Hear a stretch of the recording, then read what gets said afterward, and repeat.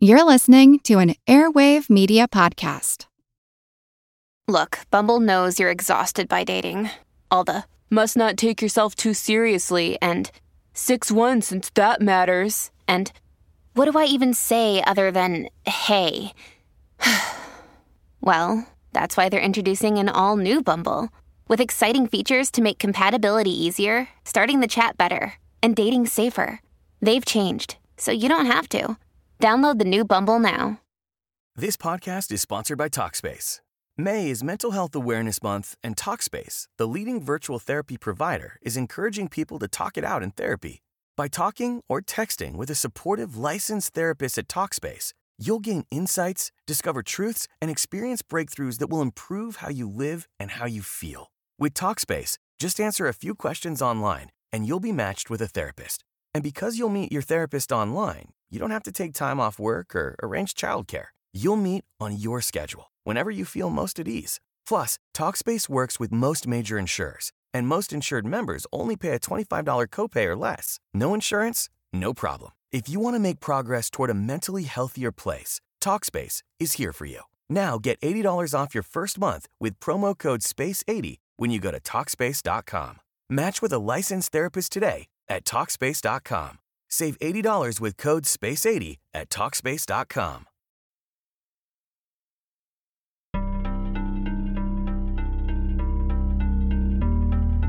While the Jesuits had been banned from more than one country for short periods of time before, in the mid-18th century, after their reputation for financial chicanery and political machination had developed into a full-fledged black legend of a clandestine and occult order bent on nothing less than subjugating the world to the Vatican, the tide would finally turn on the Society of Jesus.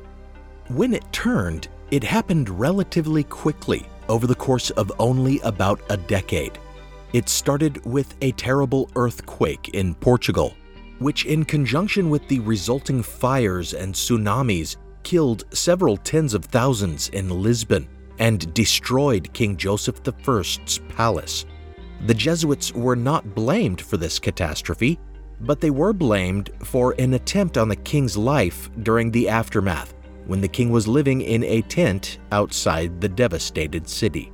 The assassination attempt resulted in a witch hunt focused on the Tavera family, relatives of the king's mistress, whose Jesuit confessor was also implicated in the affair. Within a year of burning the family's Jesuit confessor at the stake, the king expelled all Jesuits from the territories he controlled. Meanwhile, in France, things were also coming to a head. Ever since their brush with being again banned for supposedly plotting regicide in the assassination of the first Bourbon king of France, Henri IV, they had kept their heads down and slowly but surely accumulated wealth and influence while avoiding the teaching of controversial doctrines about tyrannicide.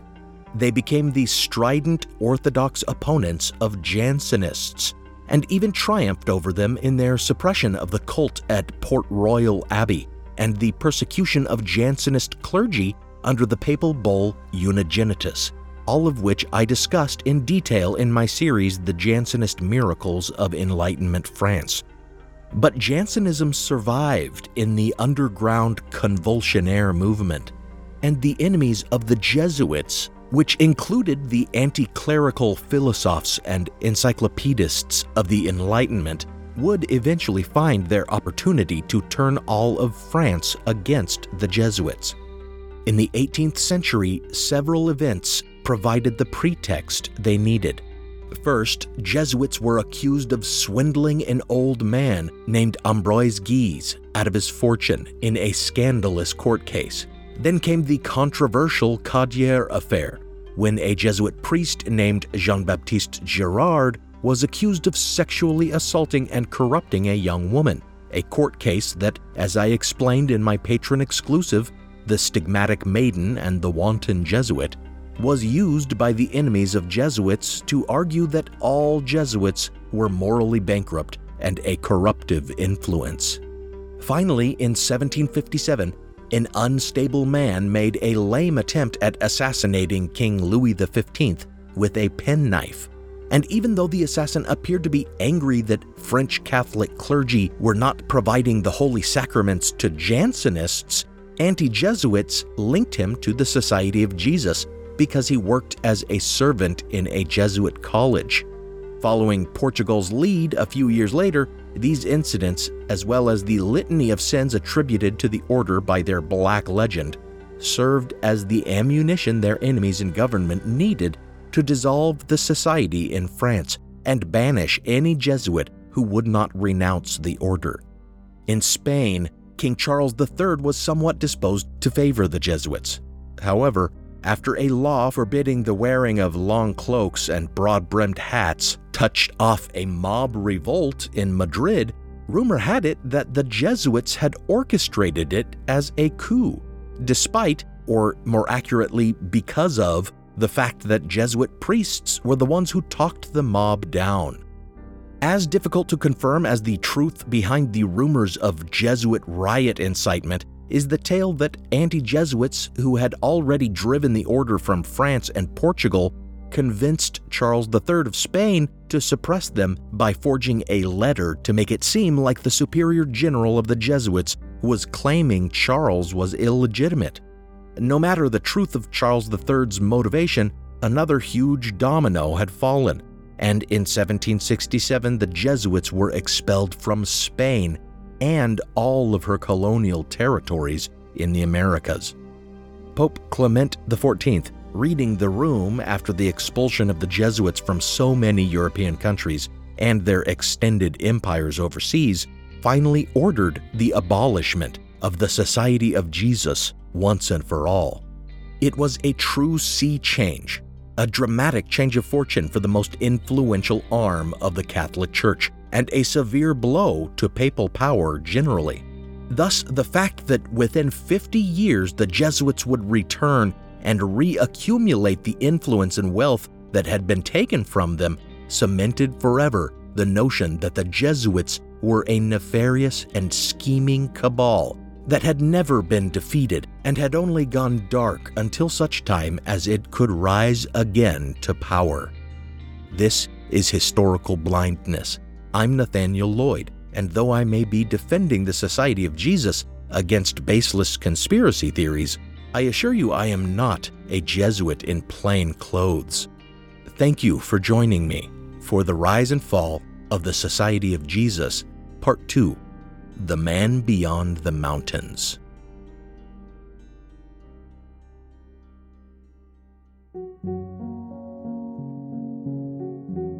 Before we continue, I want to thank my newest patrons. Thanks, Daniel and Michael.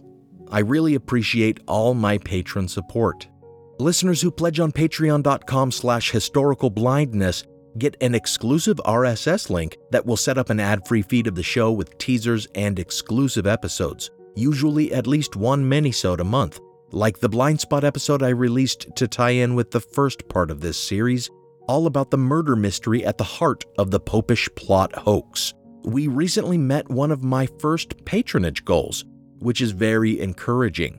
If we manage to meet my next goal, we'll be well on the way to devoting more time to the podcast, hopefully preventing any delays between episodes, and making it possible for me to release more frequent episodes.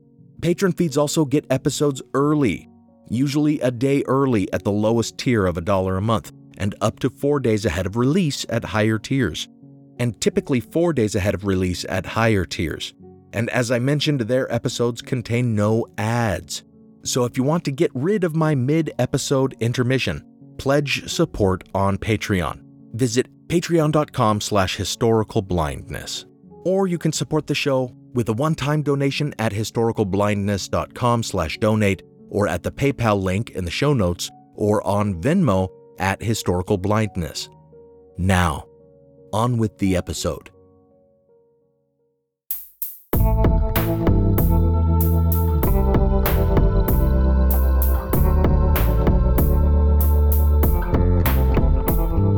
Welcome to Historical Blindness. Before we can discuss the resurrection of the Jesuits decades after their papal suppression, it is important to clarify that the Jesuits did not disappear. Many, it is true, became refugees in Italy when they were expelled from other European countries, while some renounced their vows and were permitted to remain. In Prussia, Frederick the Great at first resisted the papal suppression, and in the United States, Jesuits continued establishing schools and instructing students. In Russia, Catherine the Great defied the order's suppression and encouraged their continued operation, even eventually obtaining papal approval of the continued existence of the Society of Jesus in Imperial Russia. But for the most part, the order had been extirpated in Europe. Still, this did not curtail the suspicion that Jesuits remained lurking among the clergy and the lay people, hiding in plain sight, manipulating the political situation, and waiting until the optimal moment to strike. In England, despite or perhaps because of their long history of Catholic persecution and anti-Catholic hysteria, sentiment began to swing more toward toleration among the middle and upper classes in the late 1770s, and legislation was passed to reduce some of the penalties previously enacted against papists. However, rumors still ran rampant, including the claims that an army of Jesuits was gathering in tunnels beneath London, planting explosives in a plot to detonate the banks of the River Thames and flood the city. The passage of legislation that many believed would make England a gathering place for Jesuits and enable their treasonous plotting led to the most destructive mob rampage in English history, the Gordon Riots. Throughout the long history of anti-Jesuitism and anti-Catholicism generally in England, the Catholics were viewed as a fifth column, a population working together in concert and secrecy to achieve the goals of the country's enemy, the Pope. This is the doctrine at the heart of Jesuit conspiracy theories, even today. A more precise term for this loyalty not to one's own country, but to a foreign religious authority, is ultramontanism. It is derived from a medieval ecclesiastical term, Papa Ultramontano, referring to a pope elected from outside of Italy, beyond the Alps. However, it later became a term referring to those whose loyalty belonged only to the man beyond the mountains, the supreme pontiff, the Pope. Eventually, ultramontanism would come to describe not only religious faith and political leanings, but a more defined political movement favoring a return to theocracy, a movement closely associated in the minds of anti-Jesuits with the Society of Jesus.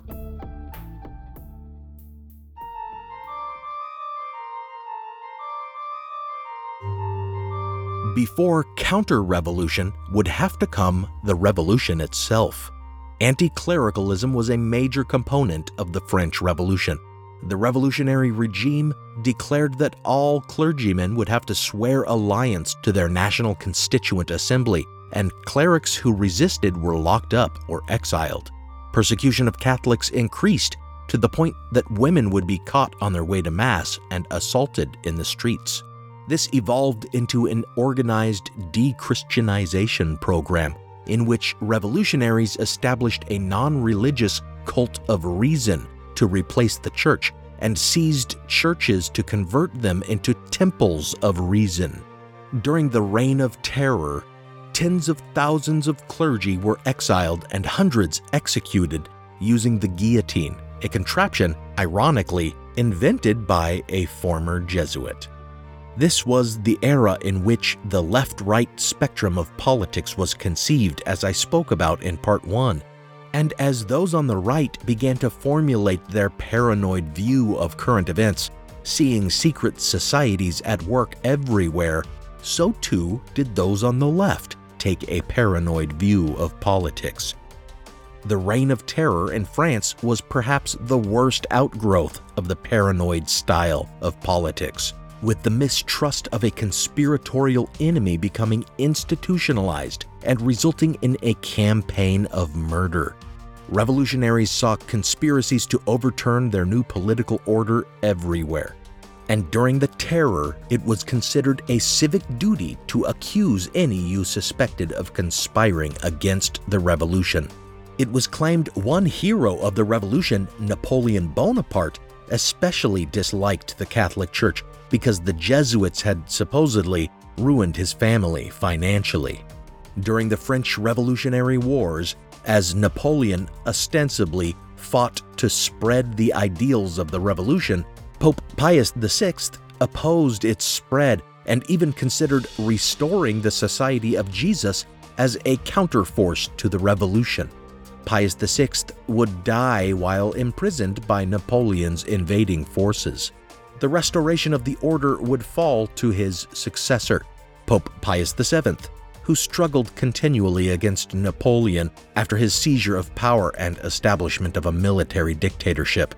After surviving his own imprisonment by Napoleon, Pius VII promptly issued a bull authorizing the re-establishment of the Jesuit order in all nations, believing the Society of Jesus to be the most effective bulwark against the forces of revolution. Many who were pushing for the restoration of the Jesuits appear to have believed the conspiracy theories of Abbé Barruel that the forces of revolution were orchestrated by secret societies like the Masons and the Illuminati.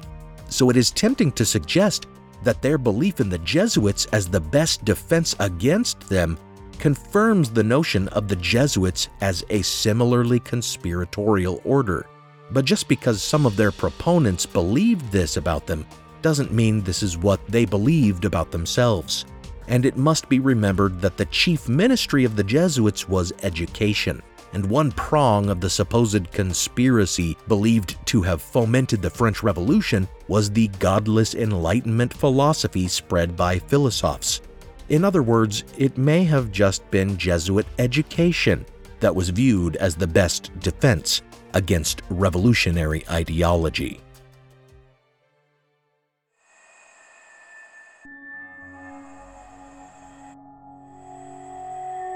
The restoration of the Jesuit order coincided with the fall of Napoleon and the beginning of the Bourbon Restoration period of French history, during which the brothers of the king executed during the Revolution, Louis XVI, took back the French throne as a constitutional monarchy. This period was marked by a struggle between the supporters of the revolution and the forces of counter-revolution, with the principal political questions being what revolutionary forms should be retained and what aspects of the old regime should be restored. Under the first Restoration Bourbon monarch, Louis XVIII, a variety of political factions emerged. Those on the far left, calling themselves Republicans and Socialists, and liberals of the center-left, pushing to keep or restore democratic reforms of the French Revolution and resist any movement toward absolutist monarchy or theocracy. On the center-right, favoring the balance of monarchical power and the parliamentarism set forth in the new royal charter, were the so-called doctrinaires, and on the far right were the ultra-royalists, among whom were counted ultramontanes, who would have liked to do away with revolutionary reforms altogether and restore entirely the old political social order, the Ancien Régime. It was during this period that those on the left resurrected the black legend of the Jesuits as a kind of whataboutism, when it was argued by the right that the politics of the left seemed to lead inexorably to bloodshed and regicide. Those on the left protested by raising the age-old specter of Jesuitical regicide, suggesting that it was the Jesuits and their ultramontane political allies who were the real threat to the new Bourbon monarch, just as they had been to the very first Bourbon monarch, Henri IV. Pointing fingers at a supposed Jesuit conspiracy behind ultramontane politics was also a simple retort to accusations that liberals were the front for an Illuminist conspiracy. In fact, this equivalence even led some to suggest that they might have been one and the same conspiracy, acting under different guises through different sorts of agents to accomplish the same goal of overthrowing power structures and seizing control. The growth of anti-Jesuitism on the left in this time represented concerns about the influence and success of ultra-royalism and ultramontanism and the counter-revolution's efforts to roll back democratic institutions. Therefore, when the elections of early 1824 resulted in a conservative, ultra-royalist government and a new monarch, Charles X, favorable to ultramontane politics, acceded to the throne, and together they passed a spate of conservative new laws, the liberal presses began to sound the alarm that Jesuits were no longer an underground threat, but rather had seized power and become a tyrannical regime.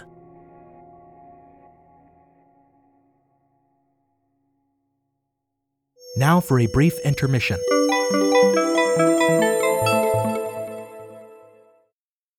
This podcast is sponsored by Talkspace. May is Mental Health Awareness Month, and Talkspace, the leading virtual therapy provider, is encouraging people to talk it out in therapy. By talking or texting with a supportive, licensed therapist at Talkspace, you'll gain insights, discover truths, and experience breakthroughs that will improve how you live and how you feel. With Talkspace, just answer a few questions online, and you'll be matched with a therapist. And because you'll meet your therapist online, you don't have to take time off work or arrange childcare. You'll meet on your schedule, whenever you feel most at ease. Plus, Talkspace works with most major insurers, and most insured members only pay a $25 copay or less. No insurance? No problem. If you want to make progress toward a mentally healthier place, Talkspace is here for you. Now get $80 off your first month with promo code SPACE80 when you go to Talkspace.com. Match with a licensed therapist today at Talkspace.com.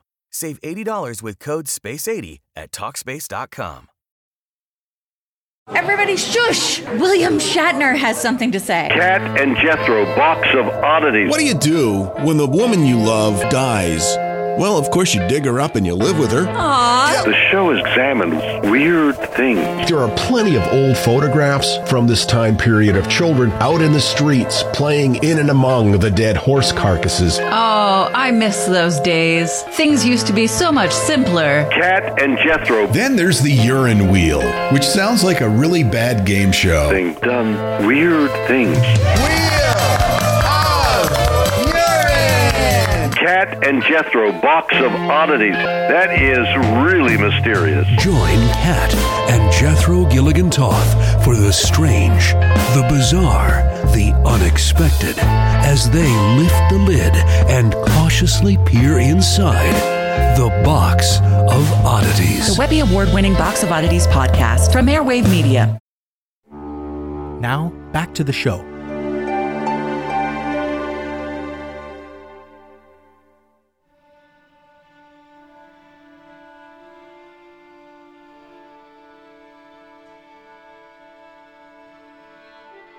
During the reign of Charles X, the paranoid anti-Jesuit rhetoric of some on the left was transformed by liberal newspapers into a public outcry. Claims of a secret conspiracy appeared to be confirmed by the revelation that a secret society composed principally of Catholics called the Chevaliers de la Foi, or Knights of the Faith, had played a significant role in achieving the recent ultramontane domination of the government, and that many of the Knights of the Faith had been involved with La Congregation, or the Congregation of the Blessed Virgin, a lay religious association founded in Rome by a Jesuit professor. These facts were transformed by the anti-Jesuit press into a vast conspiracy of lay people who were supposedly secretly beholden to the Society of Jesus. The term "the Congregation" became the watchword of every conspiracy-minded polemicist, used to accuse any member of government or political official who could not be concretely tied to the Jesuits through known associations, regardless of whether they had ever actually been associated with the charitable Roman Association or the ultra-royalist Knights of the Faith. If someone acted against the democratic principles of the revolution or enacted any ultra-royalist program, they were branded a member of the Congregation, a secret servant of the Jesuit conspiracy. The term became as loosely and frequently cast about during those years as the term deep state is carelessly flung today by conspiracists on the right. This rhetoric, which argued that the entire government was just a front for the Jesuits, only quieted for a time after liberals were successful in getting the government to forbid Jesuit education just to appease them. However, the conspiracy claims peaked again after ultra-royalist Jules de Polignac, a man supposedly known to be a member of the congregation and thus a servant of Jesuits, rose to the position of prime minister. The liberal press kicked their conspiracy mongering into high gear again, reporting on an unsubstantiated rumor spread by a German naturalist who claimed to have overheard a secret Jesuit meeting at a traveler's hostel in the Alps, at which the members of the order indicated that their man in France, Polignac, would help them enact their final counter-revolution through another violent reign of terror. Thereafter, when Polignac enacted a series of repressive and anti-democratic ordinances in July 1830, suspending the freedom of the press, dissolving the government, and limiting the franchise before arranging a new election, the conspiracy rumor seemed confirmed.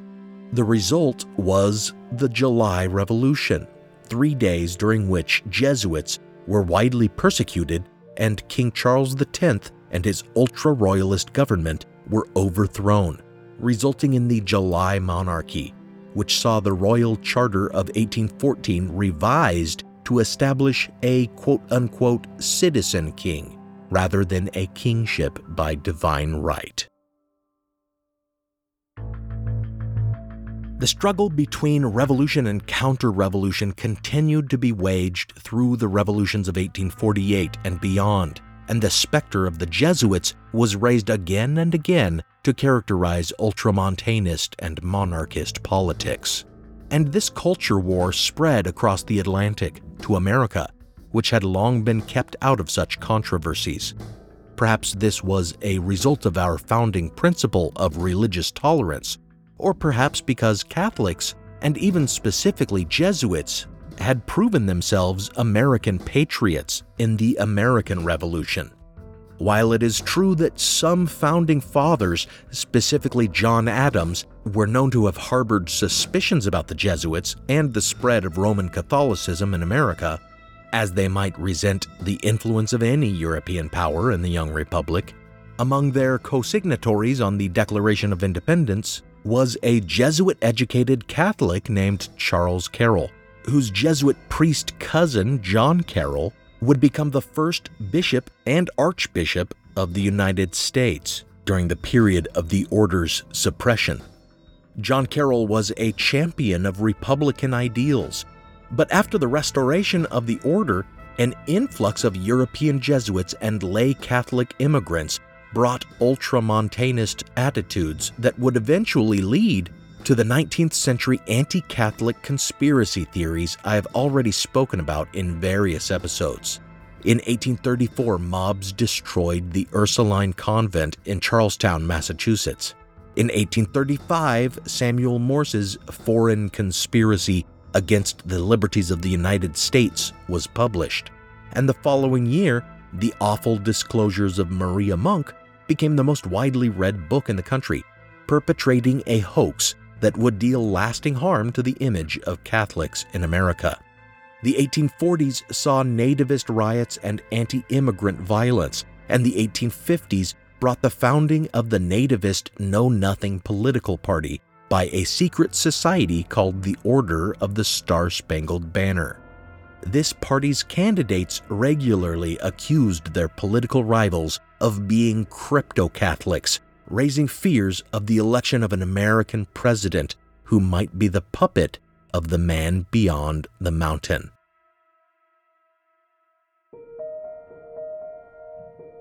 Then came the U.S. Civil War and Abraham Lincoln's assassination. And after the capture of assassin John Wilkes Booth, it came out that there was a Catholic connection. Booth and his co-conspirators apparently met to plan the assassination at a boarding house owned by the Catholic Mary Surratt, who let rooms mostly to Catholic boarders. Her son John a conspirator in the assassination, afterward escaped to seek refuge in a Montreal rectory and was helped to join the Papal Zouaves, a kind of Catholic Foreign Legion, under a false name. This discovery led to conspiracy theories that the whole plot had been yet another example of Jesuit assassination. The more investigators looked for Catholic connections, the more they saw them, for a Catholic doctor had set Booth's leg, broken when he had leapt to the stage after shooting Lincoln, and Catholic priests acted as character witnesses for Mary Surratt. But, of course, to a less conspiracy-addled mind, none of this proves anything. Naturally, Catholic priests witnessed on behalf of their parishioner. The Catholic doctor's part in the plot remains unclear. He was convicted for conspiracy in a murder mainly because he didn't report Booth's injury for a day. But the fact remains he did report it, and eventually he received a presidential pardon. But even if he was complicit in the assassination, there is nothing to suggest his religion was a motivating factor. Furthermore, there is no evidence that the priests in Montreal who helped John Surratt knew what he had done, and when he was recognized while serving in the Papal Zouaves, he wasn't protected, but rather had to flee through sewers to avoid arrest. In the end, though this further stirred up Jesuit conspiracy claims in America, there is no evidence that Catholicism had anything to do with their reasons for murdering Lincoln, and certainly none that a single actual Jesuit was involved. The entire conspiracy appears to have been single-handedly cooked up by Charles Chinnicky, a former Catholic priest turned anti-Catholic nativist conspiracy monger whose credibility we might logically question.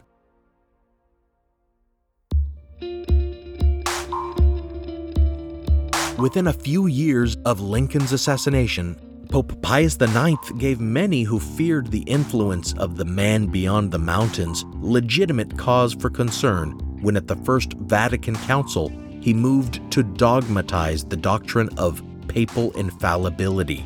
This sparked Otto von Bismarck's Kulturkampf, or cultural struggle, and the expulsion of Jesuits in some German states, such as Bavaria, as I recently discussed in my series on Ludwig II. And as I explained in my patron bonus episode, The Myth of the Iron Chancellor, Bismarckian politics would later be exploited by Hitler, who espoused anti-clerical rhetoric as well, partly because of his affinity for neo-paganism, as discussed in my series on Nazi occultism. Unsurprisingly, given Hitler's tendency to see enemies conspiring everywhere, he particularly hated the Jesuits. Conspiracy theories about the Society of Jesus, while originating from leftist rhetoric, had always appealed to some on the right. For many royalists in the 19th century also feared their reputation for regicide, but in Nazi Germany, it was taken to new levels. Jesuits were interned alongside Jews in the priest barracks of concentration camps like Dachau, and many died. They have been persecuted alongside the Jews and accused of the same sort of far-reaching world domination plots. They were the counterpart to the fabled Illuminati, said to use the same methods of intrigue and terror to achieve similar ends. They have even been likened to the Knights Templar as a secretive militaristic religious society that had gathered wealth before being suppressed and surviving their suppression. So in the modern era, the Jesuits have entered the realm of elite conspiracy lore, mentioned breathlessly as being one and the same as the Knights Templar, the Illuminati, and the Jewish World Conspiracy. Look to the insane ramblings of one such as Eric John Phelps, whose website and book, Vatican Assassins, blames just about everything on the Jesuits. The Holocaust was their fault, he'll say, despite the fact that Jesuits died in camps alongside Jews. They killed JFK, he'll claim, even though JFK was our first Catholic president. They run Hollywood and the international banking system, and they even have underground military bases in which they perform genetic experiments, creating a class of hybrid creatures to pilot their anti-gravity aircraft. That's right, the gray aliens and their UFOs are also the work of the Society of Jesus. Surely Phelps lost his mind, what little of it he had left, when in 2013 a Jesuit priest was for the first time elected pope. It is hard to logically reconcile the idea of a Jesuit conspiracy bent on world domination and a return to theocratic rule with the moderating influence that Pope Francis has proven to be, or to reason why it took such a supposedly all-powerful order nearly 500 years to put one of its own into the most powerful position in the church. But then, conspiracy theorists don't typically rely much on logic and reason, and have no problem accommodating such cognitive dissonance.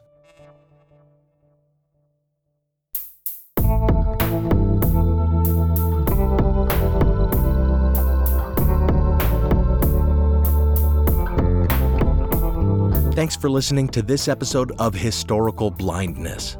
Special thanks go out to my partner patrons, Diane, Robert, Joe, Joe-E, Evelyn, Devlin, Ian, Jessica, Fred, Robin, Mateo, Myth Eater, Do More Kid, Emily, Katie, and Elizabeth.